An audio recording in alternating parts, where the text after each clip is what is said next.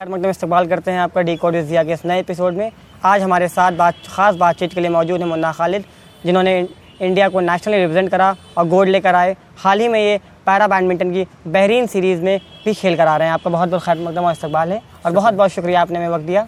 Thank you. एक मैं बहुत पर्सनल सवाल से शुरू करना चाहूँगा, अगर आप बुरा ना माने, कि जो आपकी माजूरी है ये पैदाइशी है कि पैदा होने के बाद कोई ऐसा इंसिडेंट हुआ? देखो, बचपन का तो पता नहीं कैसे हुआ होगा, लेकिन जैसे घर वाले बताते हैं कि जब मैं 6 महीने का था तो मुझे बुखार चढ़ा था और बुखार में मेरा पैर इस तरह से हो गया था। जो उस टाइम पे पोलियो का भी ज़्यादातर जोर था, तो वो बताते हैं कि पोलियो मुझे 6 महीने की उम्र में हो गया था। उससे पहले जैसे बच्चा बैठ जाता है या खड़ा हो जाता है तो मैं हल्का फुल्का खड़ा हो जाता था, लेकिन जब से पोलियो हुआ, वो बुखार चढ़ने के बाद से फिर से मैं खड़ा नहीं हो पाया था। तो घर वाले बताते हैं कि 6 महीने की उम्र में मुझे ये पोलियो हुआ था। स्पोर्ट्स जो है बहुत एक्टिव चीज़ है और जो अगर बच्चा माजूर हो जाए तो उसके माँ बाप उसको मतलब फिजिकल एक्टिविटी थोड़ा दूर रखते हैं। तो और बैडमिंटन ख़ास तौर से ऐसा स्पोर्ट्स है जिसमें आपको मूवमेंट बहुत ज़्यादा करनी पड़ती है। फिर मैंने वीडियोस भी आपके देखे, व्हील चेयर की मूवमेंट बहुत तेज़ है। तो एक स्पोर्ट्स की तरफ कैसे आपका झुकाव हुआ, या घर वालों ने कभी मना नहीं किया कि तुम मतलब इसके लिए नहीं बने हो, जैसे अक्सर चीज़ें होती हैं? नहीं, एक्चुअली घर वालों ने तो कभी मुझे किसी चीज़ को करने से मना ही नहीं किया। उन्होंने तो और मुझे उस चीज़ के लिए सपोर्ट किया कि अगर आप ये करना चाहते हो, आपकी इसमें रुचि है, आपका इंटरेस्ट है, तो आप करो, लेकिन उससे ये ना हो कि आपकी कुछ हानि हो या आप पर कुछ इससे आपकी बॉडी पर या आपकी लाइफ पर कुछ फ़र्क पड़े। अगर आपका इंटरेस्ट है तो आप करें इसको। और मेरी कोई मतलब स्पोर्ट्स में इस तरह से रुचि नहीं थी कि बचपन से ही रुचि हो। मेरी तो ग्रेजुएशन फाइनल ईयर से मेरा इंटरेस्ट बना स्पोर्ट्स में। अच्छा, तो पहला टूर्नामेंट कब खेला आपने? मैंने 2015 में पहला अपना नेशनल खेला था। नेशनल? तो वो मेरा पहला टूर्नामेंट था चेन्नई में। चेन्नई में खेला, तो इसके लिए क्या आपको गाइडेंस वगैरह कैसे मतलब क्या हुआ? गाइडेंस तो किसी की नहीं मिली। एक्चुअली क्या था कि मैं स्पोर्ट्स कॉम्प्लेक्स, जामिया का स्पोर्ट्स कॉम्प्लेक्स है, वहाँ खेलने डेली जाया करता था।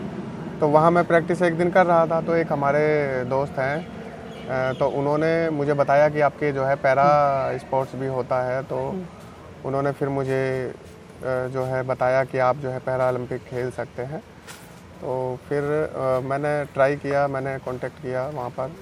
तो उन्होंने मुझे फिर बताया कि आप ऐसे ऐसे अप्लाई करें तो आप खेलने आ सकते हैं। तो फिर वो मैंने अप्लाई किया और पहला नेशनल में खेलने गया था चेन्नई में। जो आप पैरा बैडमिंटन पहले आपने खेला, और ये जो सबसे बड़ा टूर्नामेंट मुझे लगता है आपकी ज़िंदगी का रहा होगा, युगांडा का टूर्नामेंट रहा, तो उसके बारे में अगर आप कुछ बताएं, युगांडा वाले टूर्नामेंट में कैसे हुआ? युगांडा से पहले मैंने बहरीन और दुबई खेला था। बहरीन में मेरा पहला इंटरनेशनल टूर्नामेंट था, जिसमें मैं प्री क्वार्टर, और दुबई में भी प्री क्वार्टर हार गया था।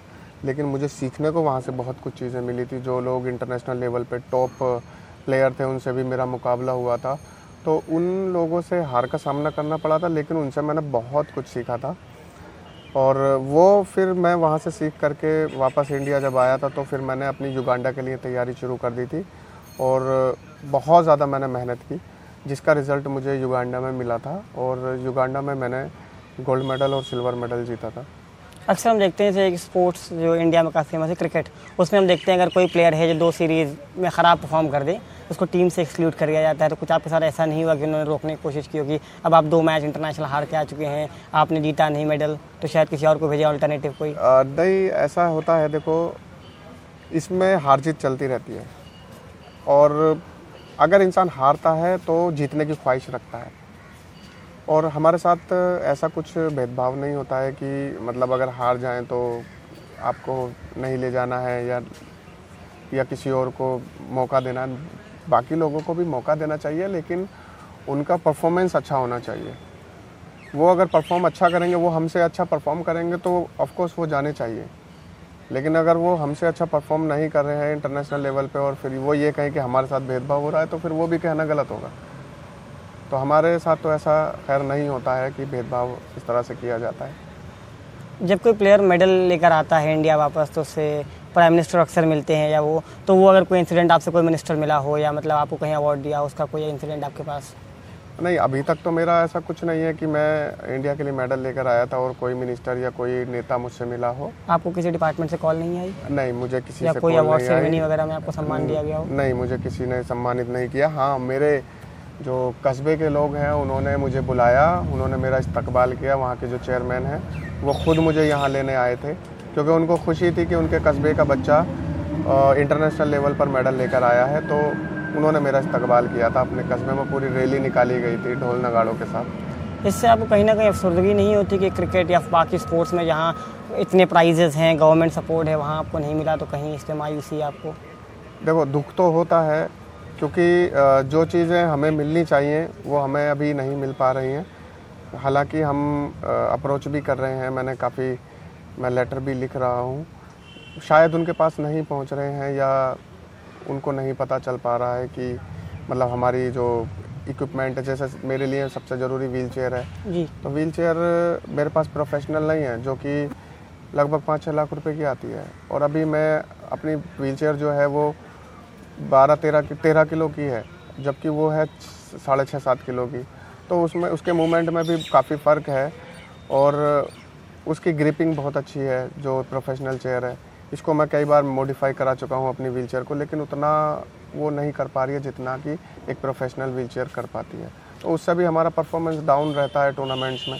हाँ, इक्विपमेंट की वजह से कहीं ना कहीं मेरे ख्याल से उसका असर आता हो, या कोई बड़ा असर आपको जहाँ अफसोस हुआ कि इक्विपमेंट अगर अच्छा होता तो शायद मैं निकाल सकता था। काफ़ी ऐसे मेरे मैचेस भी हुए, जैसे मलेशिया के साथ अभी मैं थाईलैंड और बहरीन में खेला हूँ। हालांकि मैं इस व्हील चेयर से भी मेरे साथ 3 सेट उसका गया है, 3-3 सेट गए हैं दोनों मैचों में। लेकिन अगर शायद व्हील चेयर अच्छी होती तो वो मैं निकाल सकता था, शायद आप जीत सकते थे। बिल्कुल बिल्कुल, क्योंकि उसका मूवमेंट अच्छा होता। और प्रोफेशनल तो प्रोफेशनल चीज़ होती है, क्योंकि वो बनी ही उसी के लिए है। अक्सर ऐसा देखा गया है कि जब कोई स्पोर्ट्स होता है, मैंने आपका एक पुराना वीडियो भी देख रहा था, एक इंटरव्यू जिसमें आपने बताया आपको स्पॉन्सरशिप वगैरह भी नहीं मिलती कोई भी। जबकि मैं क्या आप जब जाते हैं पैरा ओलंपिक खेलने, पैरा बैडमिंटन, तो जो बाकी प्लेयर्स आते हैं तो वहाँ भी क्या कुछ ऐसा है कि स्पॉन्सरशिप नहीं है, या कोई आप ब्रांड एंडोर्समेंट नहीं होता उनकी टी शर्ट पे भी? या नहीं, काफ़ी लोगों के, ज़्यादातर तो जो इंडियन प्लेयर्स हैं उनके पास स्पॉन्सर्स हैं। आपके ही पैरा बैडमिंटन में जैसे बहरीन कई लोग गए जी, तो उनने सबके मैक्सिमम के पास होता है? बिल्कुल, उनके पास स्पॉन्सर्स हैं और वो काफ़ी अच्छा भी कर रहे हैं क्योंकि उनके पास इक्विपमेंट्स हैं। तो ऐसा नहीं है जैसे हम टीम मैचेस देखते हैं, जैसे आप पूरी टीम गई एक पैरा बैडमिंटन की, तो पूरी टीम को एक पर्टिकुलर आदमी स्पॉन्सर करता है, तो ऐसी चीज़ें नहीं है? नहीं, ऐसा नहीं है, वो इंडिविजुअली लोग कर रखा है। जैसे OGQ है, ओलंपिक गोल्ड क्वेस्ट जिसको बोलते हैं, गो स्पोर्ट्स है, बाकी और भी कुछ ऑर्गेनाइजेशंस हैं जो करती हैं। हालांकि गो स्पोर्ट्स वगैरह में मैंने भी अप्लाई किया, पता नहीं मुझे अभी तक कोई कॉल या मेल नहीं आया। मैंने अप्लाई किया था उसमें, लेकिन अभी तक मुझे कोई मेल या कॉल रिसीव नहीं हुआ उनकी तरफ से। पैरा बैडमिंटन थोड़ा ऊपर उठ के अगर हम पूरे पैरा स्पोर्ट्स को देखें तो पूरे पैरा स्पोर्ट्स की क्या यही हालत है? एग्जैक्टली, अभी पैरा स्पोर्ट्स की यही हालत है, क्योंकि जितने भी लोग हैं, जो कंपनी हैं या जो भी स्पॉन्सर करते हैं या गवर्नमेंट की बॉडीज़ हैं, उनको ये लगता है कि ये तो पैरा स्पोर्ट्स है, ये क्या मतलब खेल पाएंगे या खेलेंगे, क्योंकि ये ज़्यादातर क्या करते हैं, एबल बॉडी को सपोर्ट करते हैं। जबकि जिस तरह से एबल बॉडी अगर कर पा रही है, तो दिव्यांग होते हुए भी पैरा स्पोर्ट्स में भी जो खिलाड़ी हैं वो मेडल ला भी रहे हैं। और अभी आप देखना 2024 के ओलंपिक में कम से कम पैरा स्पोर्ट्स से 40 से 50 मेडल की उम्मीद है। पिछली बार बहुत अच्छी मतलब नंबर से मेडल्स के पैरा ओलंपिक में। और मैं आपको ये बता दूं कि हमारे जो पैरा बैडमिंटन में ही कम से कम 8 से 10 मेडल आएंगे सिर्फ बैडमिंटन में, ये मैं गारंटी दे रहा हूँ। लेकिन अभी मैंने एक अच्छे नोट पे देखा, मैं para Olympic committee of India की वेबसाइट पे देख रहा था, पैरा बैडमिंटन में 2 लोगों को, AP ढिल्लों और मानसी गिरीशन को अर्जुन अवार्ड भी मिला। हाँ, उसके अलावा भी और लोगों को मिला हुआ है, जैसे आपका प्रमोद भगत है, प्रमोद भगत को प्रमोद भगत है, कृष्णा नागर है, हमारे जो नोएडा के DM थे सुहास अलवाई, उनको है, उनको भी मिला हुआ है। इन लोगों को भी अर्जुन अवार्ड मिला हुआ है। हालांकि प्रमोद भगत को तो खेल रत्न भी मिला है, कृष्णा नागर को खेल रत्न मिला है, प्रमोद भगत को पद्मश्री भी मिला है। तो हमारे पैरा बैडमिंटन में भी ऐसे लोग हैं। और आपके राजकुमार हैं, उनको अर्जुन अवार्ड मिला है, पारुल डी परमार हैं, उनको अर्जुन अवार्ड मिला है। तो बैडमिंटन में हमारे काफ़ी ऐसे लोग हैं जिनको अर्जुन अवार्ड खेल रत्न मिल चुका है। आपको ऐसी क्या 5 चीज़ें लगती हैं जो अगर पैरा ओलंपिक में गवर्नमेंट इम्प्रूव करे तो उससे एक अलग लेवल पे गेम जा सकता है? एक्चुअली उसमें क्या है ना कि गवर्नमेंट का जो मॉनिटर करने का तरीका है थोड़ा सा उसको इम्प्रूव करना चाहिए। जैसे कि कोई अगर आप नेशनल गेम्स होते हैं जैसे हमारे इंडिया में, तो नेशनल गेम्स के जो टॉप प्लेयर होते हैं यानी कि टॉप 4 होते हैं, आप गवर्नमेंट को उन पे वर्क करना चाहिए। उन पे वर्क का मतलब है कि उनको जो इक्विपमेंट वगैरह की ज़रूरत है उनको प्रोवाइड कराए, उनकी डाइट का, उनके इस तरह से एक तरह से स्पॉन्सरशिप जिसको बोलते हैं कि आप उनके उठाएंगे तो वो बहुत ही बेहतर करेंगे इंटरनेशनल लेवल पे। जैसे उनको ट्रेनिंग सेंटर्स अलग अलग बनाएं, उनको अच्छी ट्रेनिंग प्रोवाइड की जाए। अब जैसे मैं भी ट्रेनिंग से जूझता हूँ, ये तो जामिया की अच्छाई है कि जामिया मुझे प्रैक्टिस करने देता है। बाकी तो कोई एकेडमी तक तैयार नहीं होती किसी पैरा प्लेयर को लेने के लिए। तो कुछ पैरा के सेंटर्स ऐसे गवर्नमेंट खोले जैसे अभी गवर्नमेंट ने ग्वालियर में एक सेंटर बन रहा है जो कि पैरा स्पोर्ट्स का सबसे बड़ा सेंटर होगा, वो पहला। तो उस तरह से जैसे वो तो बहुत बड़ा सेंटर है, सेंट्रल है वो, तो उस तरह से हर एक स्टेट में या हर एक डिस्ट्रिक्ट में छोटे छोटे सेंटर, एक स्टेट में तो एक होना ही चाहिए। एक स्टेट में एक बड़ा सेंटर होना चाहिए पैरा स्पोर्ट्स का, जिसमें कि जितने भी पैरा प्लेयर्स हैं या दिव्यांग हैं वो अपनी इंटरेस्ट के अनुसार वो गेम चूज़ करके वहाँ पर अपने आप को दिखा सकें कि भी हम भी कर सकते हैं। लेकिन जब नेशनल खेलने जाते होंगे या ओलंपिक्स में जाते होंगे तब तक प्रॉपर गाइडेंस दी ही जाती होगी। बिल्कुल, और चाहिए भी। आपके ओलंपिक्स को लेकर क्या प्लान है? मेरा ओलंपिक को लेकर प्लान है कि मैं भी चाहता हूं कि मुझे क्वालिफाई मैं करूं और इंडिया के लिए मेडल लाऊं। अभी मेरा जो प्लान है, अभी मुझे ज़रूरत है सबसे पहले व्हीलचेयर की, जो कि काफ़ी कॉस्टली है, और इसके अलावा ट्रेनिंग की भी मुझे बहुत ज़रूरत है, क्योंकि अभी तक मैंने ट्रेनिंग नहीं लिया है। अभी तक मैं सिर्फ खुद ही प्रैक्टिस कर रहा हूँ और यूट्यूब से देख कर सीखता हूँ। तो अभी तक कोई मेरा मतलब इस तरह से प्रॉपर ट्रेनिंग नहीं मुझे मिली है, तो उसकी भी मुझे ज़रूरत है। और अगर ये चीज़ें प्रोवाइड की जाएंगी तो definitely I will qualify the Olympic. हाँ, हम आपका रिसर्च करते हमने देखा मिलाप और केटो पे आपने फंड रेजिंग के लिए बात की है, और हम आपको बताना चाहते हैं उनके जो लिंक्स होंगे वो आपको डिस्क्रिप्शन में दे देंगे, जिसमें आप भी मदद कर सकें जब आपसे मुमकिन हो। लेकिन तो, वो तो अभी फंड रेजिंग का वो क्योंकि वो डेडलाइन थी वो बंद हो गया है, वो बंद हो चुकी है, क्योंकि उसमें कुछ फंड इकट्ठा नहीं हो पाया था, लोगों ने पता नहीं किया कि नहीं किया। हालांकि मैंने तो शेयर किया था काफ़ी जगह, तो उससे कोई मतलब बड़ा इम्पैक्ट नहीं बन पाया, कुछ नहीं हो पाया था।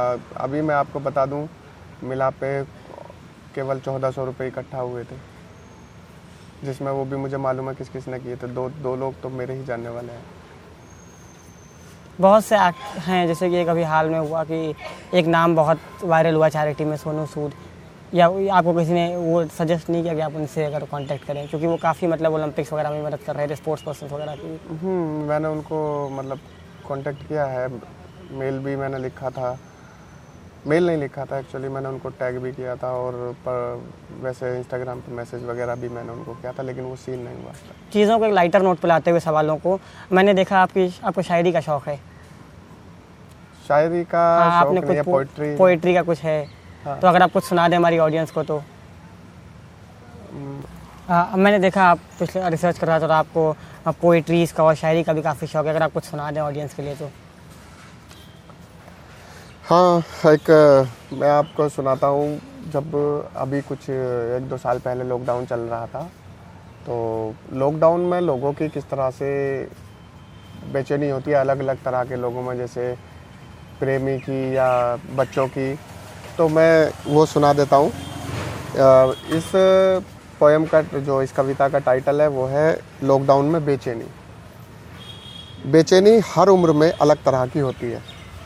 इस लॉकडाउन में बच्चों के लिए ना खेल पाने की बेचैनी, प्रेमी के लिए प्रेमिका से ना मिल पाने की बेचैनी, प्रेमी से प्रेमिका के लिए ना मिल पाने की तड़प भरी बेचैनी। लॉकडाउन की बेचैनी एक तरफ जीवन जीने का सलीका भी सिखाती है, तो दूसरी तरफ बेचैन कर देने वाली आह भरी तड़प भी पैदा करती है।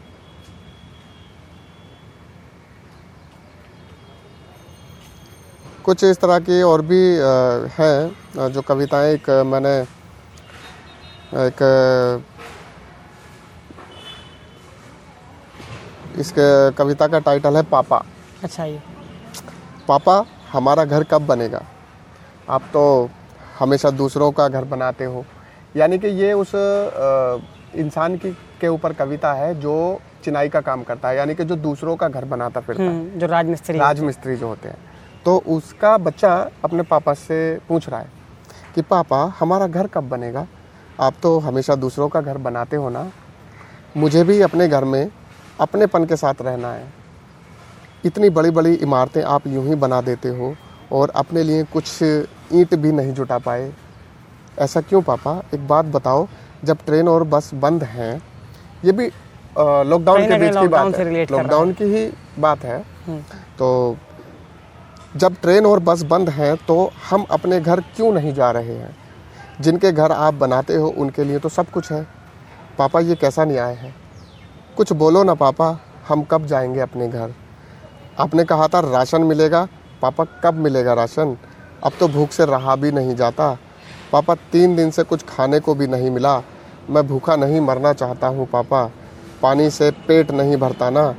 पापा जब मैं मर जाऊँगा तो कुछ लोग आपकी मदद करने के लिए आएंगे ना, जो भी मदद वो दें ना पापा, आप उन पैसों की रोटी लाकर मम्मी को खिला देना। ये एक वो बच्चा था जो लॉकडाउन में फंसे हुए थे। बहुत वैसा समय मैंने देखा है, लोग हैदराबाद से नेपाल बॉर्डर तक पैदल गए। मुझे याद है, मैं इलाहाबाद से, हम तो आगरा आ रहे थे, इलाहाबाद साइड से घर है मेरा, और लोग नेपाल तक पैदल जा रहे हैं हाईवे से। बिल्कुल, क्योंकि ये कविता मैंने लिखी थी। एक दिन मैं इधर बदरपुर रोड पे जा रहा था, तो मैंने वहाँ देखा था बहुत सारे जो मज़दूर थे या लेबर वर्ग था, वो पैदल चले जा रहा है, अपना हाथ में सामान लिए हुए, सिर पे रखे हुए, उनके पीछे बच्चे चल रहे हैं। और एक तो वायरल भी हुआ था, हमने देखा था, वो अटैची पे बच्चा लेटा हुआ है, उसकी माँ उसको अखिलेश यादव ने भी उस फोटो को शेयर किया था। जी। तो फिर मैंने सोचा, क्योंकि ज़्यादातर यहाँ पर लोग क्या आते हैं घर बनाते हुए, वो सब लोग बाहर से होते हैं जो राजमिस्त्री का काम करते हैं, तो उनके साथ भी कुछ प्रॉब्लम मैंने देखा कि वो उनको काम नहीं मिल पा रहा है, कंस्ट्रक्शन का काम बंद था, और ये कहा गया था कि राशन मिलेगा, ये सब होगा। तो वही एक बच्चा, जबकि उनको राशन नहीं मिला है, तो वो अपने पापा से सवाल कर रहा है घर के बारे में, राशन के बारे में। तो वो उस कविता को, उनकी जो परेशानी थी, वो मैंने इस कविता में उतारा था। वो बहुत ही बुरा दौर था, मैं दुआ करूँगा वो दौर कभी ना आए। कभी ना आए। आपके पिताजी क्या करते थे? मेरे पापा भी लेबर थे, वो एक प्राइवेट गाड़ी चलाते थे, ट्रक। तो हालांकि मैं भी काफ़ी मतलब स्ट्रगल भरा दौर रहा है मेरा भी और मेरी फैमिली का भी, तो है काफ़ी। आप लॉकडाउन की बात कर रहे थे इससे पहली पोइट्री में, एक एथलीट का लॉकडाउन कैसा गया? एथलीट का लॉकडाउन अगर मैं कहूँ तो, अगर मैं अपनी बात करूँ तो मैंने लॉकडाउन में घर पे रह कर के भी प्रैक्टिस की है। अगर आप मेरे इंस्टाग्राम पे जाएंगे तो आप मेरे घर की वीडियोस देखेंगे, जो कि मैं वाल प्रैक्टिस करता हुआ आपको नज़र आऊँगा। तो मैंने लॉकडाउन में भी ऐसा नहीं कि मैंने खेलना छोड़ दिया या प्रैक्टिस एक्सरसाइज करना छोड़ दिया, तो मैं जैसे रेगुलर बेस पे प्रैक्टिस करता था, उस टाइम पे एक्सरसाइज करता था या वाल प्रैक्टिस करता था। तो लॉकडाउन में भी बंद नहीं किया था। कुछ फिजिकल फिटनेस या मेंटल हेल्थ को कुछ इशू नहीं हुआ लॉकडाउन में, कि मतलब सब बंद हो गया, दिमाग मतलब लोगों को ट्रॉमा हो गए? लॉकडाउन में जिनको भी मेंटल स्ट्रेस या कुछ इश्यूज हुए हैं, वो इसलिए हुए हैं क्योंकि वो सिर्फ मोबाइल में लगे रहे हैं। मोबाइल के अलग हट के ना तो उन्होंने कोई फिजिकल एक्टिविटी की, उनको लगा कि सिर्फ घर में रहना है, खाना है और मोबाइल चलाना है। अगर वो मोबाइल को एक तरफ रख के अगर डेली एक्सरसाइज करते, मेडिटेशन करते, योगा करते, तो हो सकता था कि वो स्ट्रेस में ना जाते या कुछ उनको हेल्थ इश्यूज ना बनते इस तरह के मेंटली। तो फिजिकल एक्टिविटी करना बहुत ज़रूरी होता है अपने आप को मेंटली फिट करने के लिए। एक आखिरी सवाल और इस एपिसोड का इस्तेमाल करूँगा, जो नए लोग हैं जो पैरालंपिक्स में आ रहे हैं, प्रैक्टिस कर रहे हैं, या जो नॉर्मल स्पोर्ट्स में भी आ रहे हैं, जो मतलब फिजिकली एबल्ड हैं, डिसेबल्ड नहीं हैं, उनको आप क्या मैसेज देना चाहेंगे? मैं उनको यही मैसेज देना चाहूँगा कि उनको वो जो कर रहे हैं, जिस तरह से वो प्रैक्टिस कर रहे हैं, वो करते रहें।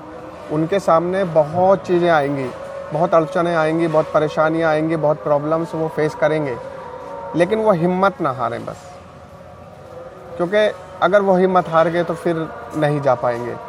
अगर उन्होंने हिम्मत नहीं हारी तो एक दिन वो चमकेंगे। मैं उनसे सिर्फ यही कहूँगा कि वो हिम्मत ना हारें। बहुत बहुत शुक्रिया आपका। आप सुन रहे थे मुन्ना खालिद को। इस एपिसोड के लिए बस इतना ही। आपसे फिर मिलेंगे अगले फ्राइडे शाम 7 बजे। तब तक के लिए शब्बा खैर, खुदा हाफिज़।